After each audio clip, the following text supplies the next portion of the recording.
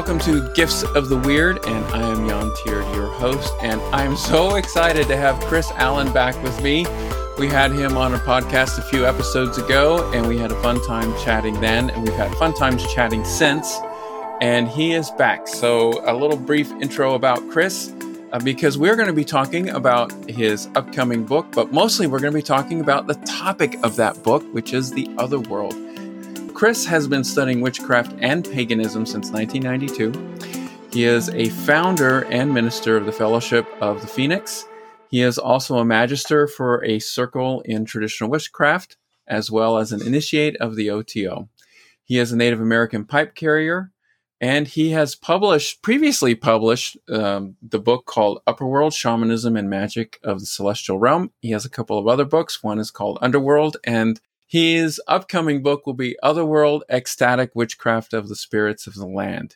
And I've read that book, and it's very interesting and very good. It is available now for pre-order, and it will be released in December in print and as an ebook. And Chris, welcome to the program.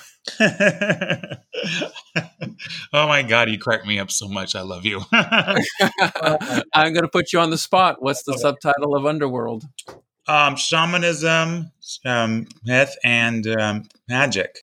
I don't think that this is, I think we talked about this in May. Now, I did not do my homework and re-listen to our past episode. Shame. That's me slapping my hand. I like being spontaneous anyway, so it's all good. Or you can slap it for me. Put out my drink. Oh my God. From what I recall, it's not like this is a series of books. This is just kind of. It kind of is, but they're not dependent on each other. Correct. Yeah. So I wrote each of the books as a standalone, but ideally you have the underworld, the upper world, and now the other world.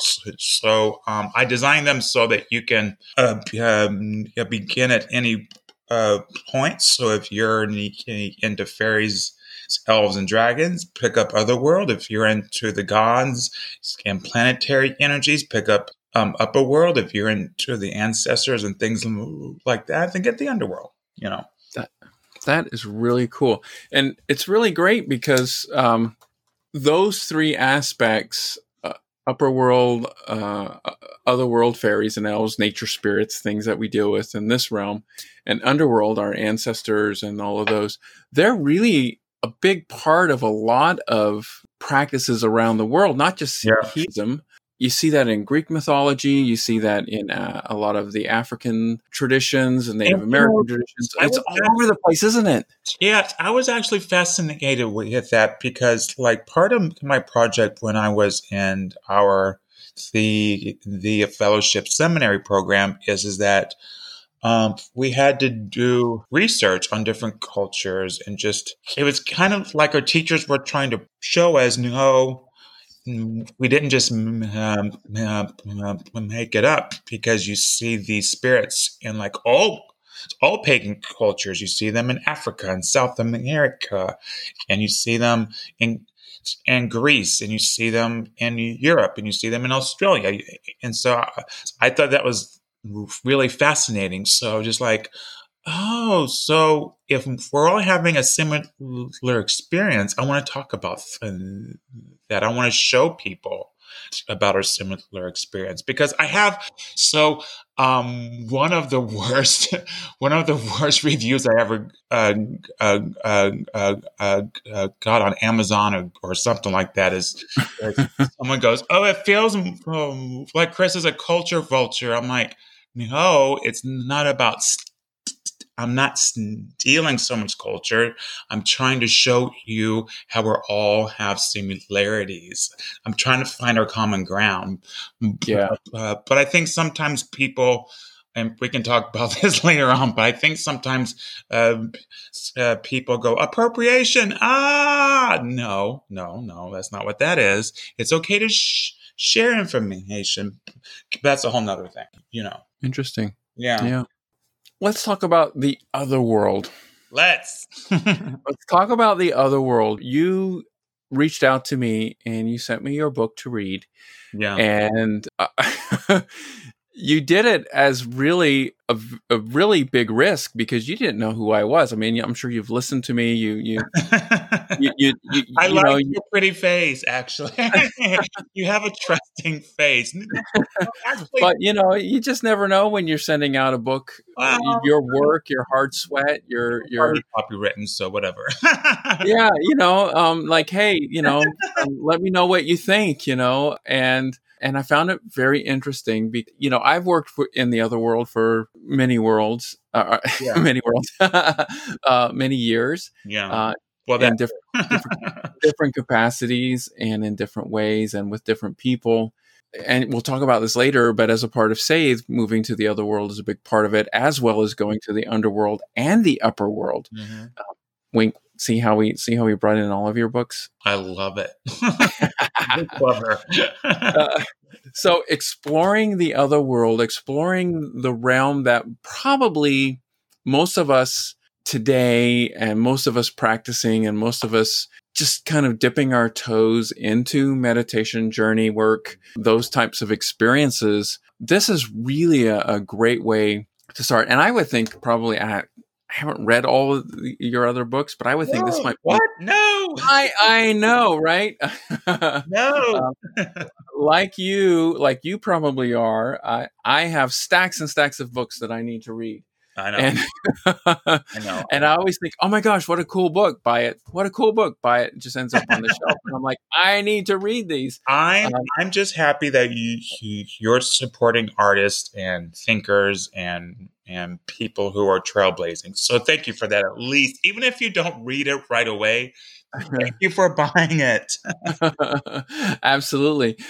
I think The Other World was so exciting to me as I read it because you explored so many of the landscape that we start off with. Whether we go to the upper world or the underworld eventually, we have to start in the other world. And what a great landscape to begin with, and what a great starting point and a familiar place to begin with. Yeah, it's so strange because when I first began all my travels and my shamanic journeying and things and astral projections, I started in the underworld because, like in the mythologies, there's so much about the ancestors and there's so much about the gods that the other world was kind of strange to me, and I didn't understand it, and it didn't make any sense. And if you read some of the Celtic mythologies, then you get even more confused because it's purposely designed the mythology to be very dreamlike, and so that was very hard for me at first. But then I decided that hey, I'm going to have relationships with the elves. I'm going to have relationships with the earth spirits and spirits of place and the animal spirits and things like that. And I found that with those relationships, all of a sudden they were opening gates and opening doors and opening the path for me, and Mm-hmm. I learned so much quicker. And I was just like, oh, I think I need to teach people about relationships. I mean, granted, when I did all this was in the year like 2002, so it was a long time ago. But anyway, and a lot of people I see in classes and workshops and things, I always say the same thing. They're like, well, the book says to call a spirit, or it has a chant, and I did the chant, and well, nothing happened. And I'm like, well, that's because you have to have a relationship. Mm-hmm. You have to know who you're calling, and it's not like I know some groups are like, oh, you can't call certain gods, and you can't do this, you can't do that. All the gatekeeping things. But if you journey to these spirits, I'm talking about the elves or the dragons or whoever, and you're like, hey, here's an offering. I want to have a relationship with you. And then you maintain a relationship, meaning you visit those spirits a few times a week and on Sabbaths and full moons and things like that. Well, what happens? Um, Sometimes you do develop a friendship, and sometimes you have a teacher-student relationship, you know, and that's how you learn all these things. And I will go into energy signatures, like, for example, for just calling the four ceremonial elements, earth, air, fire, and water. I remember back in the day picking up my first book. I call to the element of air, and then I'd be like, okay, I don't feel anything because I didn't know what I was calling. I Mhm. understood the air and I understood the concept, but I didn't have a relationship. And so now, even with something as basic as calling air, right? I I take people on a journey to meet the spirits of air. So when they actually are calling those spirits, they know the energy signature, and the same thing with the elves or the dragons or whatever.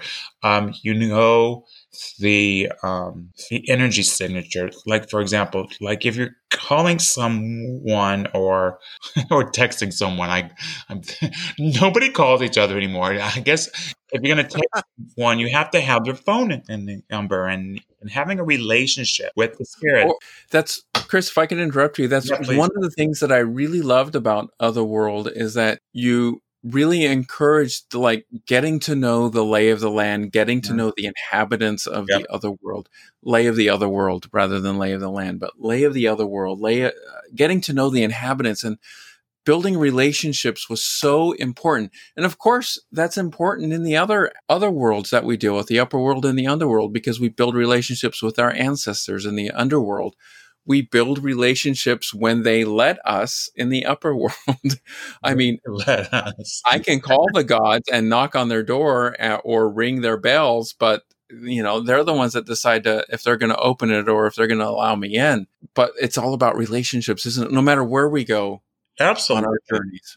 Yeah. Absolutely. Absolutely. And Um, and that was one of the things that I found really illustrative in your book was about how you taught about the other world, about building that relationship, and not only with the inhabitants, but with with the other world itself. That's right. That's exactly it. Yeah. So tell our folks who are listening, how does the other world build itself in our mind's eye? When we go into it? And so here's a challenging question It is a that I challenging told you question. about. I love it. How does it or could it look? And does it look the same for everyone? Even when someone is like leading a journey or meditation Yeah. and they have like what has been presented to them and that they're going because tangent. Sometimes this happens to me. So I'm doing a meditation and somebody else is guiding it, not me.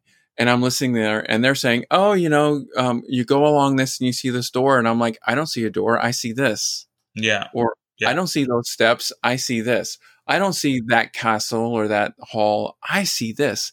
And I've heard people comment at times afterwards in discussion or overhearing, eavesdropping, whatever you want to call it. Shocking. Stay out that of my journey. that I didn't really see that. I saw something else. Did I go to the wrong place? Or did I do it incorrectly? I get that all the time. Yeah. Exactly. Yeah. Talk about that. Well, let's talk about it's basically psychic psychology. Okay. So even if we take out the psychic, we take out the other world, we take out the astral, your point of view, how you see physical objects and how it relates to your brain and your consciousness is very individual. It's individual to your way of thinking, your way of processing. It's also each thing means something different to you. So, for example, this is why never buy a dream interpretation book because they're crap. But anyway, because, like, say for example, an apple. I've seen people say, "So apple represents sin," or it comes from the tree of life, and I'm like, unless you're from a heathen Celtic background, because then it's the food of the ancestors, the Isle of Apples, Avalon. The apples is the food of the other worlds, and so it has nothing to do with the tree of knowledge or sin or whatever. So it depends upon your culture.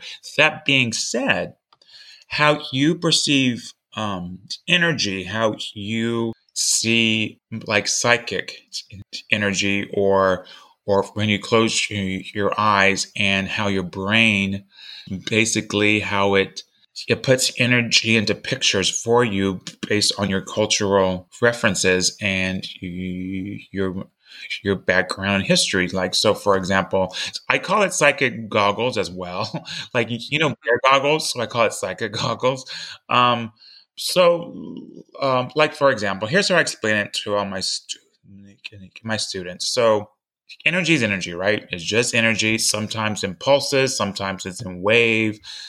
There's all types of energy. So there's like gamma rays. There's light, all types of things. How your brain processes that is a very different. So for example, the first shamans back hundreds of thousands of years ago, when they were trying to like astral project to like, let's just say I'm going to just say a being of light, or a god. Let's just say a god. That's a good one.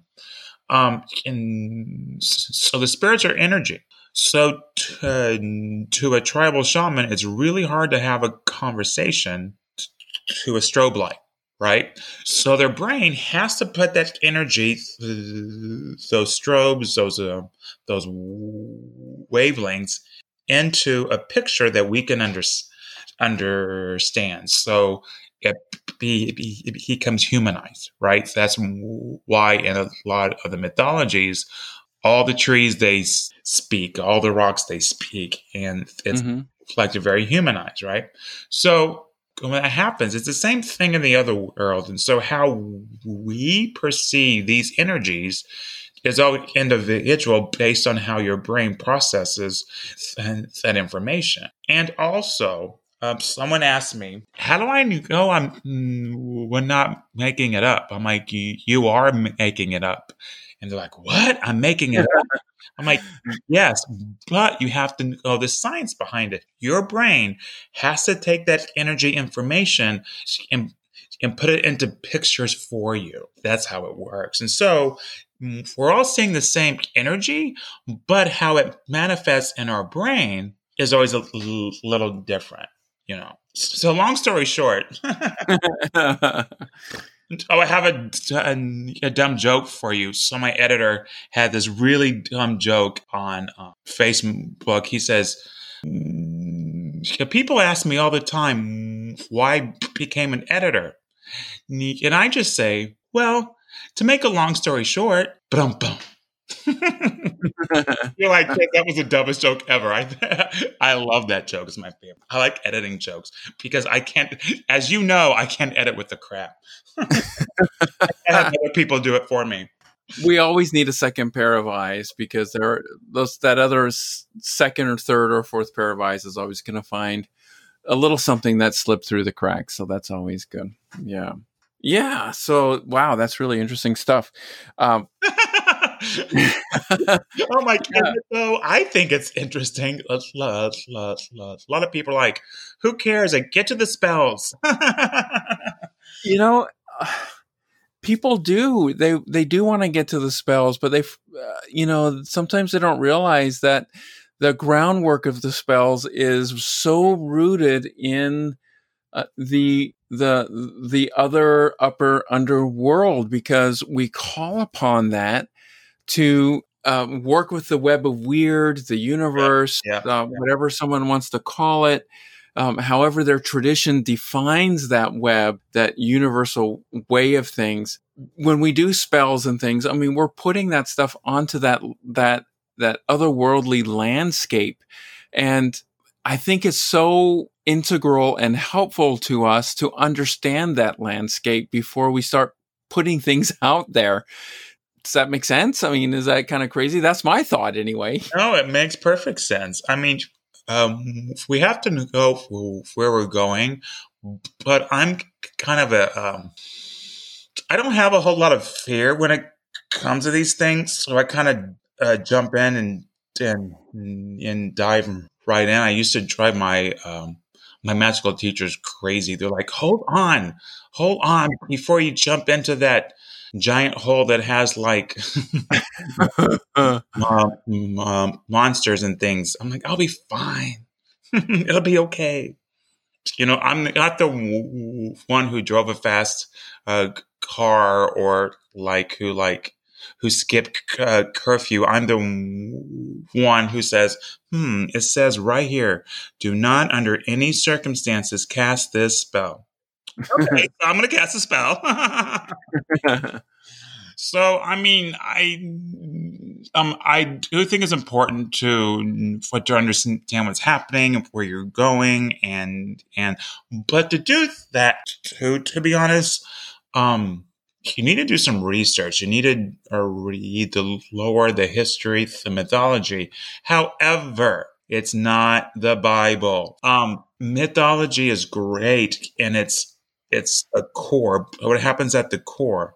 It's just one thing. You still have the flesh. You still have the experience. Like, I know some people, it's weird because you have this bipolar thing where on one end you have people like, you cannot divert from the lore and the mythology, like the Eddas and the sagas. It says, oh my God. I'm like, yes, that's great. That's the lore from 1,500 years ago. I think the gods are capable of evolving. And then I'm asked to leave groups whenever I say that. They're like, oh, you can't join us anymore. But then you have the opposite, people who don't know anything about the history or research or the gods or the three Norns or whatever. And they just start making crap up. But anyway, these are people who are working with these energies and have been for a long time. And the reason it's such a high horse for me is I get so tired of people who just make up crap. And someone says to me, well, what do you think about UPGs? I said, UPGs are great, but that's for you and your private information, unless the community as a whole has the exact same UPG. That means there's an evolution with those spirits, and they're trying to say, hey, we're changing, we're evolving, which is great, but a UPG is your experience and needs to stay your experience. Now you can share it with people and say, hey, I had this experience. Great. What you can't say is, this is how it is because the spirit said so. I'm like, well, they said that to you. So there's this whole thing that's really weird. So I would like to see the community will go half and half, like half UPG and half mythology and lore. Like, let's have a happy relationship. Oh, I said relationship again. You see what I did there? Mm-hmm. I did. And I agree with you. I mean, we need a foundation, and we need to be aware of how people have practiced throughout the past. But just as what they were practicing and was written down and preserved for us that we can find today, that was their gnosis, that was their practices at the time. And that's okay. And that's great. They weren't reconstructing or redeveloping or looking back to 1,000 years prior and saying, oh, this is how we have to practice. Exactly. They were going with the flow, so to speak, because, they didn't have the luxury or the privilege that we have today of internet, audio, visual, video, books, printing, all of that stuff that we can share from one another. They did it by people going from place to place and localized practices that from 30, 40, 50, 100 miles away were probably completely different, or at least some minor variations that just like, we worship this, or we work with this spring, river, lake goddess or god, and we work with Thor, or we work with Ul, we work with Frigg. there's just so much there that was alive and adaptive Right. to the Right. culture of the time. Exactly. And it's good for us to know that, because it's great to know how our ancestors practice. And it's also good for us to know how they're interacting with us today. And like you said, they didn't stop growing and changing and adapting. They're working with us today with our modern technologies Well, and think about it. our, Can you imagine like a Thor and Odin and Freya? That's all the stories that they'll ever have is those in the sagas and the Eddas, and that's it. Like after 1,500 years, that's all they get. Really? I'm sure they yeah, have tons of stories and tons of adventures.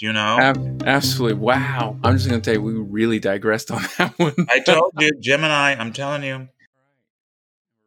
Let me try to bring us back. Let's bring us back to the other world. I don't even know if we even talked about what you said it might look like or whatever, but you talked about Ljósafheim, Alfheim, the land of the elves. Yeah. And you actually brought in also the Celtic aspect of it, bringing in the spear, the sword, the cauldron, the stone, those aspects, which is really cool. One thing that kind of stood out to me as I was looking at it and reviewing it, you talked about the between places of how to get from where we are in our mindset today or where we are in our physical mindset into that. Would you mind talking about the between places to help us discover the other world? What does that mean? It's actually very, very easy. In fact, I would ask my teachers if they would show us. I'm like, it isn't that easy. And they're like, yeah, it's literally that easy. I'm like, no, that's too easy. It's so obvious. It goes over your head, right? So I think the in-betweens are very spiritual, shamanic. They're designed to like take your consciousness away from your everyday thinking, and so a lot of these places, like for example, like a fairy ring or like the high holidays of Samhain and things like that. Like at dawn and dusk, like I've had so many people like, so I was in the in between place and I didn't see the elves at all. I'm like, well, no, I mean, that's only a tool to get your mind out of your everyday consciousness to see into the other world. It's kind of like, for right now, I'm probably giving for something away before approaching Samhain, and it feels creepy. It feels like the spirits are coming. It feels like the ancestors are coming, but that's because, like, I see the leaves. I see that the stores are selling Halloween things. I'm seeing scary movies on the television. I'm feeling the cold air. Now, none of those things has the power to take me to the other world. But let me tell you, I walk outside and I'm immediately taken to the other world every time I go outside in Chicago, because it's gray here. It's chilly, a cold wind. The leaves are literally blowing in the wind. And I'm like, okay, elves, here I am. I mean, that's how it feels. But the between places are just the tools to bring your consciousness into a place of trance and seeing the other world. So like beaches are a great place of the other world. Forest, in between times and dawn and dusk. I also think that the solstices and equinox are in between times, but a lot of people are like, no, there's no in between. I'm like, well, if you think about it, like at Yule is coming up again soonish, and if you think about it, you're in between the new year and the old year, based on the solar cycle. You're in between the decreasing light of the sun and the increasing light of the sun. So even the solstice and equinoxes are an in between time. It just depends upon your point of view. But I do highly recommend exploring those things, because in the book I talk about all types of in between places, and I highly recommend you, instead of thinking, "Oh, it's a portal. I'm going through the portal." Well, no, you have to think of it as a tool to get your consciousness into a place of trance, and then go through the portal. It's like that. Yeah. You're a loss for words. I kind of am, actually, because Wait, what? I'm processing what? well, yeah, well, I'm looking through, because it's like you answered several of the things that I was thinking about. So there's so much going on once we go through that portal. Couple of things. Mm-hmm. What are some precautions that people should take once they start beginning their journey into the other world? And of course, that we get used to it, and we know where those things are as we become more familiar. So that's something a little different. But once we're starting out, what are some ways that people can start visualizing and making that journey happen? And one of the really interesting chapters that you talked about, or some of the things that you talked about, is finding a guide once we get over there. Yeah. So Yeah. how does that process work, finding the guide? And we can kind of talk about that. And let's talk about some of the precautions first. Okay. So the first thing we have to remember is you want to account for your physical safety first. So, for example, if you're in a forest or a forest preserve, you want to make sure that you because I tell you in the book, we'll go out into nature, like just have that experience into nature. However, nature can be dangerous, and it should be dangerous. And one of the things I really want people to remember, nature belongs, and I'm going to say it again, nature belongs to the animals. It is not just ours. We are not at the top of the food chain. We are part of a balance of the ecosystem. That being said, so if you're out in a forest, there could be wild animals that could hurt you. Be mindful, do your research. Like, for example, are there mountain lions around? Are there wolves around? Are there dangerous animals around? If there are, take the necessary precautions. And I would I would hope that anyone who reads books would never, ever, ever intentionally hurt animals. But you can take precautions, like sometimes if you light a campfire, that keeps animals away, and so forth. The other thing, bring offerings for the spirits. So offerings are kind of like a goodwill gift. It's kind of like, hey, stranger, I don't know you, you don't know me. Here's a gift to establish that relationship. And I'm not one of those people who, there's this history in paganism that people like to, I'm going to get so much hate mail. People like to stroke their own ego by saying how dangerous a magical practice is. And it's silly, because you take precautions. And like, I wouldn't ever go to Hela and be like, hey girl, what's up? I would give her offerings. I would introduce myself. I would be graceful and respectful. However, like Hela and Thor and even Odin, who is considered a trickster god, have been very gracious, have been very kind and welcoming.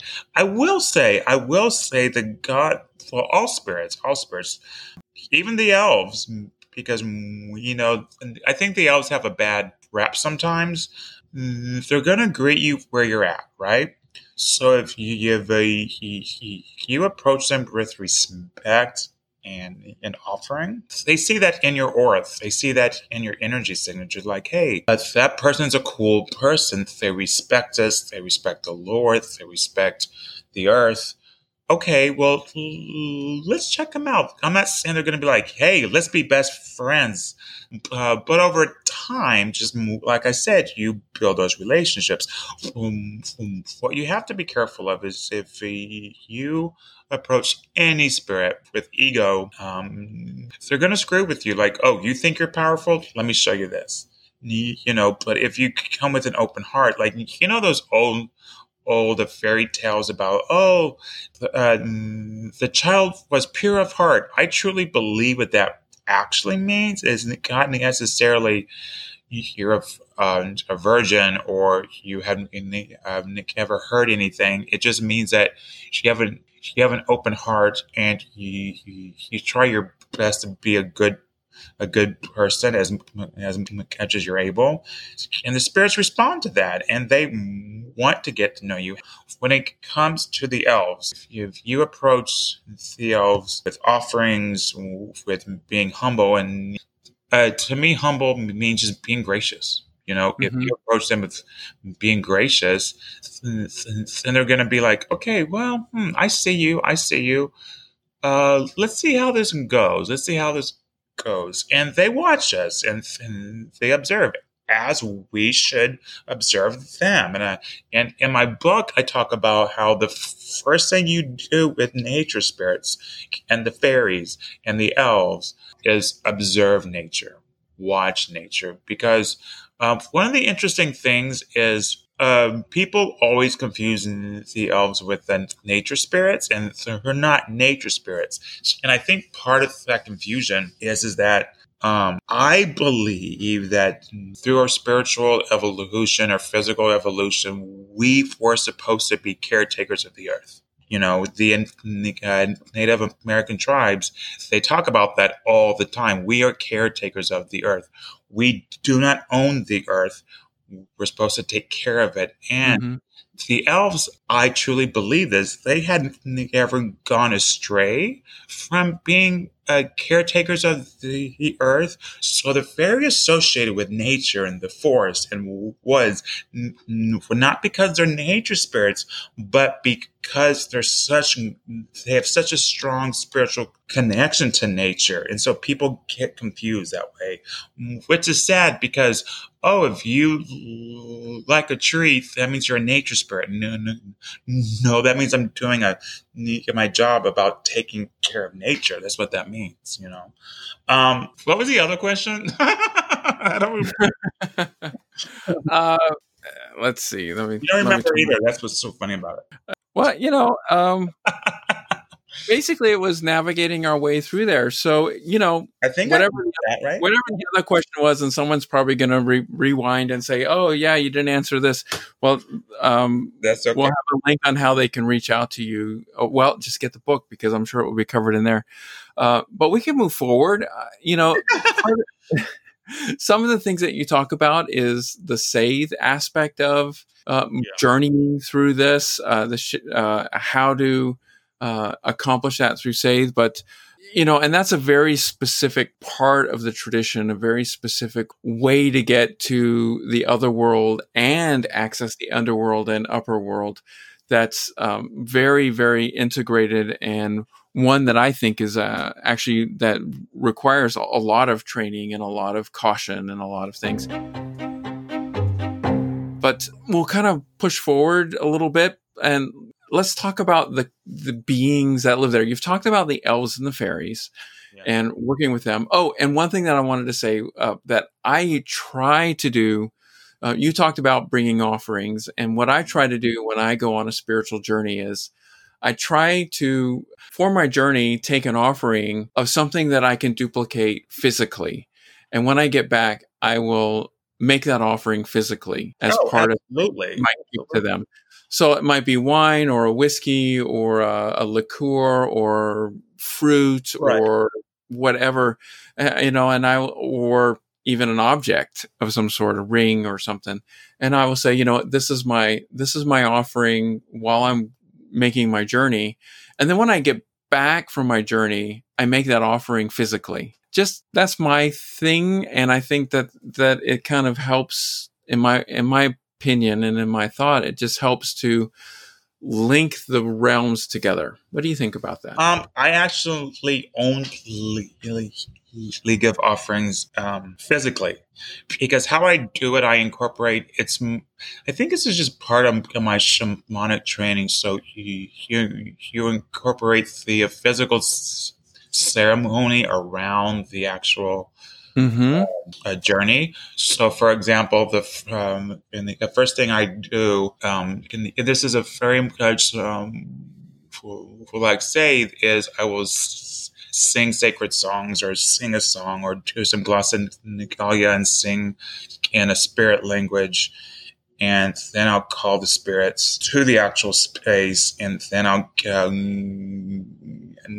do like a bloat. I'll do like some type of offering with like meat or wine or something, or I give all types of things, alcohol, fruit. Sometimes I give meat, whatever, and then I'll do my journey, and I'll see what happens with blah blah blah blah blah, and I'll come back. I'll sing some more songs, and sometimes the songs are not necessarily, this is the official shamanic song of the elves.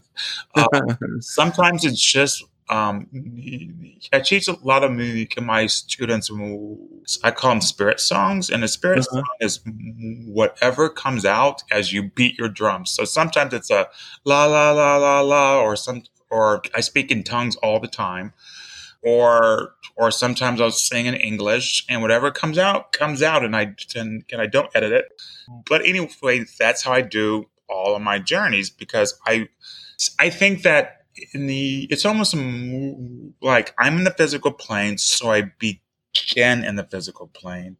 I go to the other world, then I come back and integrate things. And so for me, whenever I sing songs and give offerings and things like that, especially after the journey, I'm telling my consciousness, okay, well, let's take the astral or energetic experience and ground it in the physical plane. Like I'm linking the physical plane and the spiritual plane together, because we have to be sure that we're maintaining a physical life as well as a psychic / astral / shamanic life. And if you do that, and one of the things that I really want people to understand is, I know what we forgot. It just jumped in my head. About the Otherworld Guide. See, that's what it was. There we go. Well, that kind of jumped in my head too, and it kind of leads us to talking about what I was next going to bring up, which was about the other inhabitants, the animals, the mythological creatures, and things like that. So we can move into that. Let's move into animals. So I was introduced to animal spirits through like my shamanic training, and however, when I really began working with the Lakota teachers and things like that, because in the Native American spirituality, it's it's all animism. Like it's 100% animism and stuff. And it's awesome. Like you really understand. And I think it would be very beneficial for all people who are interested in spirit animals and empower animals and animal helpers. Read the biographies of Native American chiefs, the biographies. Do not read a book, How to Be a Native American Healer, because half of those are crap anyway. Read the biographies of these Native American chiefs, because they teach animism and how they talk about their journey. They talk about working with the animal spirits and things like that. And so I was really inspired by that. And I quote the chiefs a few times in the book, because I just think they have these, very powerful things to say, especially in the shape-shifting section, because I teach how to shapeshift and how to change your animal form and things like that. And the other thing, at the animals and animal magic, the first thing I say is do some research. Go online, find out about the animals and things like Mm-hmm. that. Then, as much as you can, if you can, go observe in nature. I think I talk about zoos in there like a little bit, unfortunately. So my spirit animal is a mountain lion. It's really not a good idea for me to go to try to observe mountain lions in the wild. It's just not, because I could get attacked or hurt or whatever. However, the only time I have ever actually seen one in person is a zoo. How I feel about zoos: I think they're prisons. I think they are the most awful thing in the world. Sometimes, and I think I talk about this in the book. Sometimes I'll go and I'll give the animals like healing energy. Unfortunately, I wish I could give them offerings. I can't, though, unfortunately. But I'll send them healing energy and things like that. But anyway, as much as you can, observe like animals in the wild. And sometimes I think just to be out in nature helps you connect with the nature spirits, with the animal spirits, with the elves, all those things, just go out in nature. And don't be afraid to go out in winter. It's funny. I have a few heathen friends. Like, I hate winter. I'm like, how are you heathen and hate winter? I mean, I don't enjoy being frozen, but I'll wear 3 pair of socks and long johns and a pair of pants and 3 sweaters and things like that. And I will go out in the forest. There's something very sacred to me about going out into a forest around Yule, and it's snowy and it's cold and it's silent, and all the trees are bare. It's sacred and it's so magical to do that. So I will say for everyone, don't be afraid to go out in the woods in wintertime. However, don't go during a snowstorm. That's not wise. No. A magical friend of mine, we celebrated Imbolc once during a blizzard on a hill. Mm-hmm. And we were dressed like, we had like 18 layers of clothes, and we were on a hill in a blizzard in the storm doing magic, and it was the most powerful thing I've ever had in my life. It was amazing. However, I have to tell you, I had on 2 pairs of long johns, 2 pairs of pants, 4 pairs of socks. It's awesome. Mm-hmm. Mm-hmm. And that to me is like, you have to get your hands in the dirt. Well, in that case, in the snow. But I mean, that's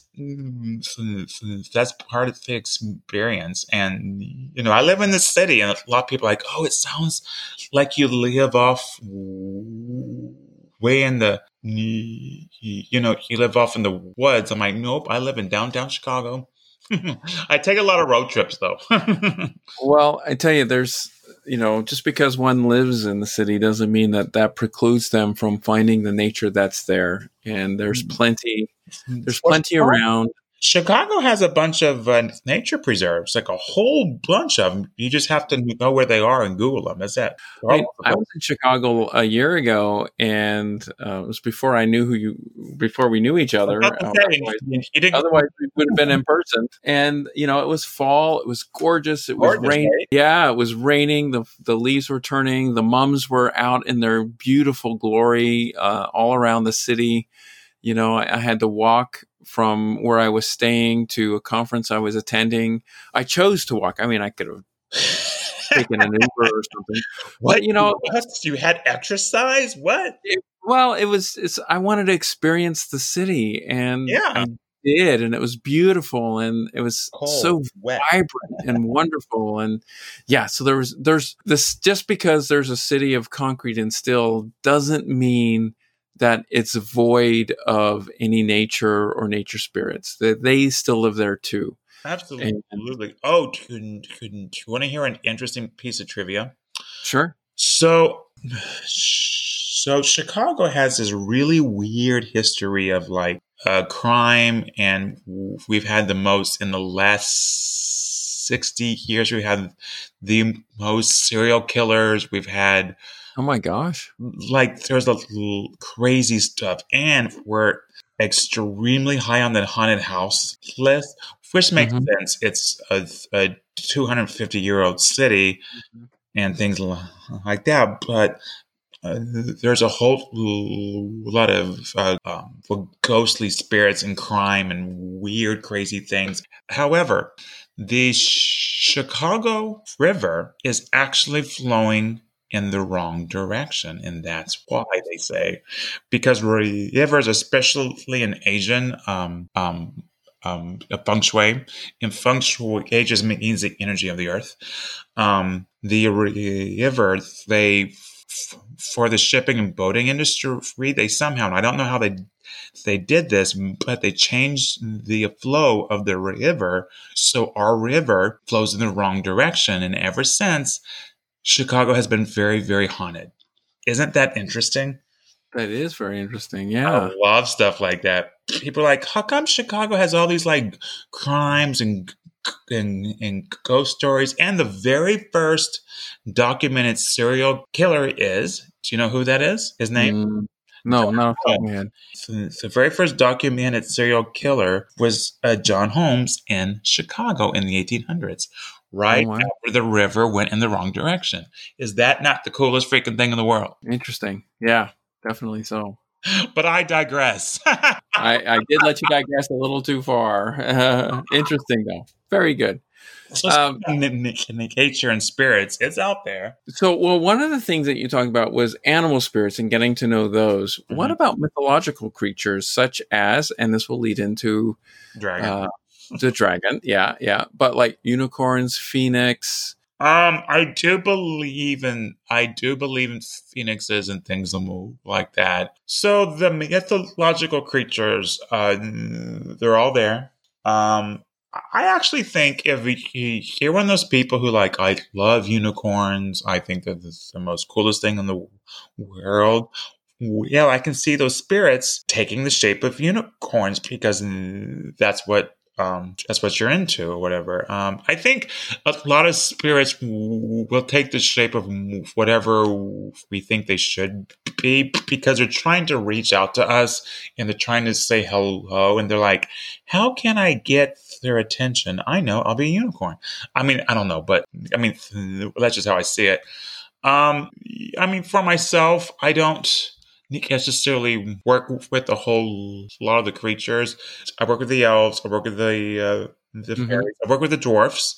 I work with dragons. I work with the phoenix and things like that. But I don't work with like harpies or mermaids or anything like that. I think they exist, absolutely.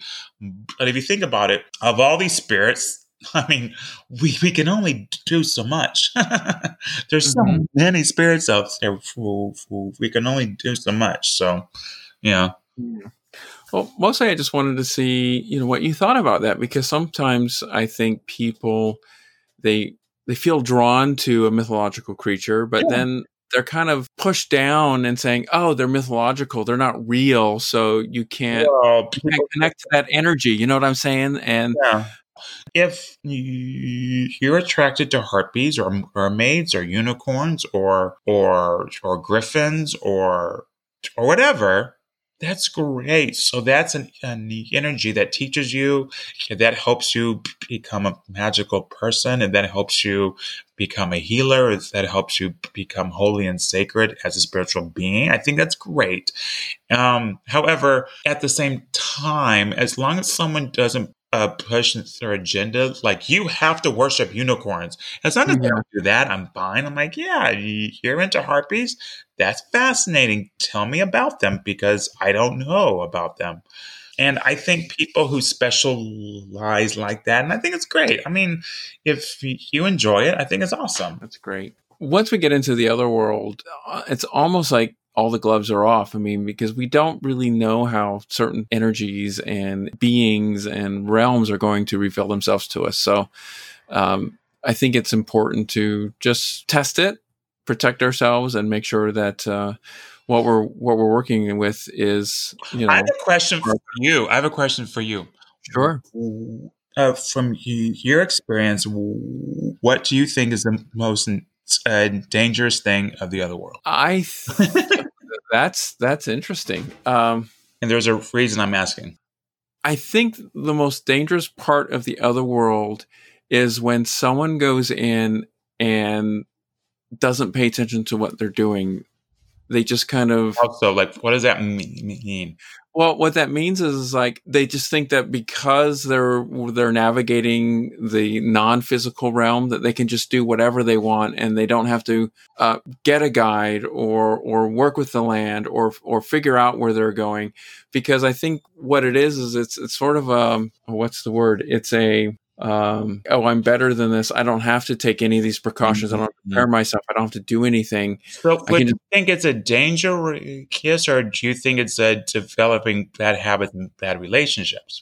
It's kind of both. Yeah. I think it's dangerous because what you're doing is then you're going to piss off the fairies. Yeah, a person who does that is gonna like create bad relationships as a result of it. Yeah, they're going to create bad connections of energy that may follow them back to the physical world. Not necessarily, I'm not saying that they're going to bring a bad spirit back, but I'm saying you create in the other worlds, a pattern or relationships. And if they're not good there, then you're going to bring that back. And it's going to kind of affect the way that you can do things magically and spiritually because you have these bad relationships or you... It's arrogance. And I think arrogance, yeah, that's it. It's arrogance. Arrogance I think that's a very dangerous thing. Is it the most? I'm not sure, but it's what popped into my head when you asked the question.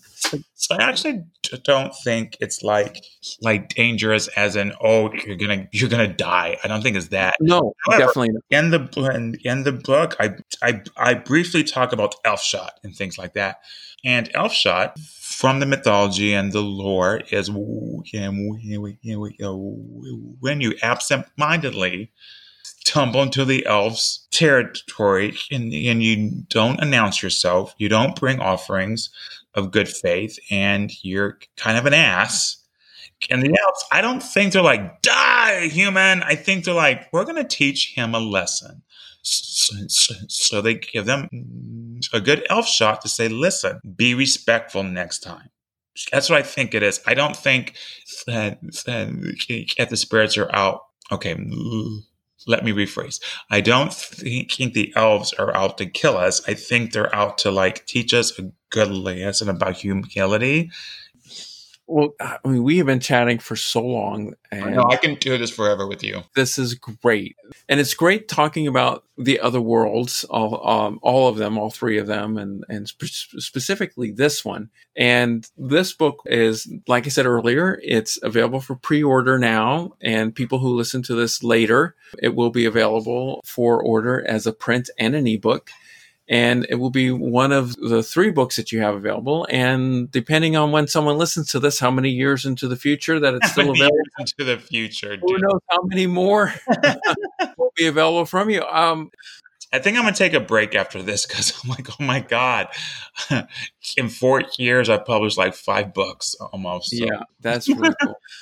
Chris, how can people find you? What are some of the other things that you're doing? Talk about Mystic Chat. Mystic Chat. Oh my God. So Mystic Chat is a free video blog type thing. On YouTube.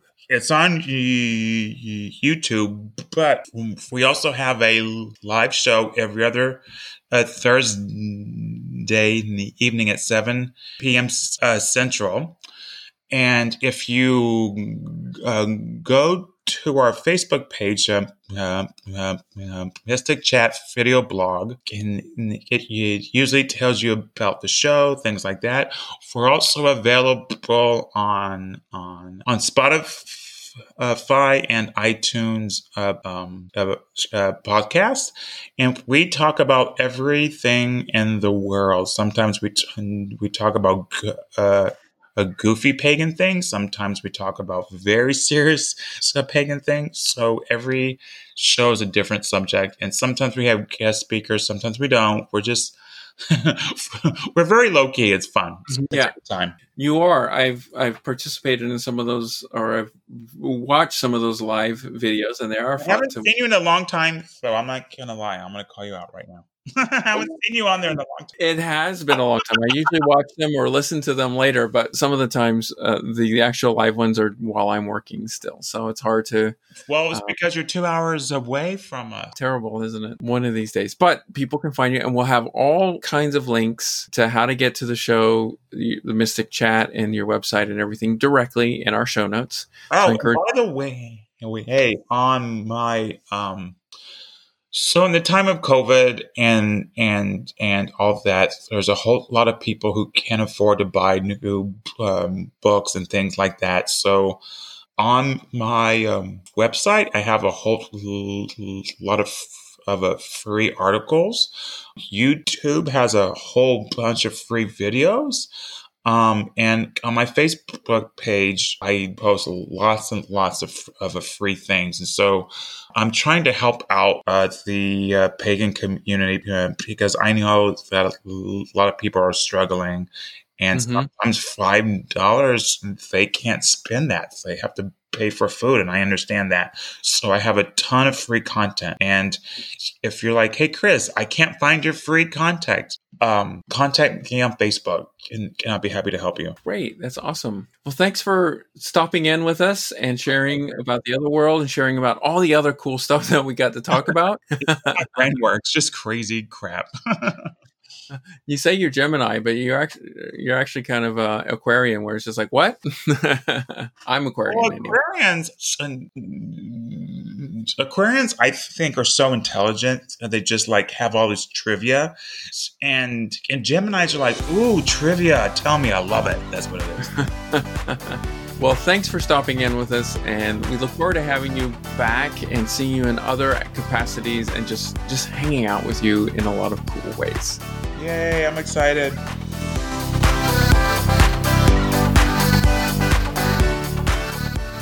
Thank you so much for listening to the podcast. Please leave positive comments on iTunes and other podcast distributors. This helps others to find the podcast. Please send feedback and ideas to giftsoftheweird@gmail.com. Follow the podcast on Twitter @WeirdGifts, Facebook @GiftsOfTheWeird, and on Instagram @WeirdGifts1. Check out the show notes for links. Thank you, and hail the gods.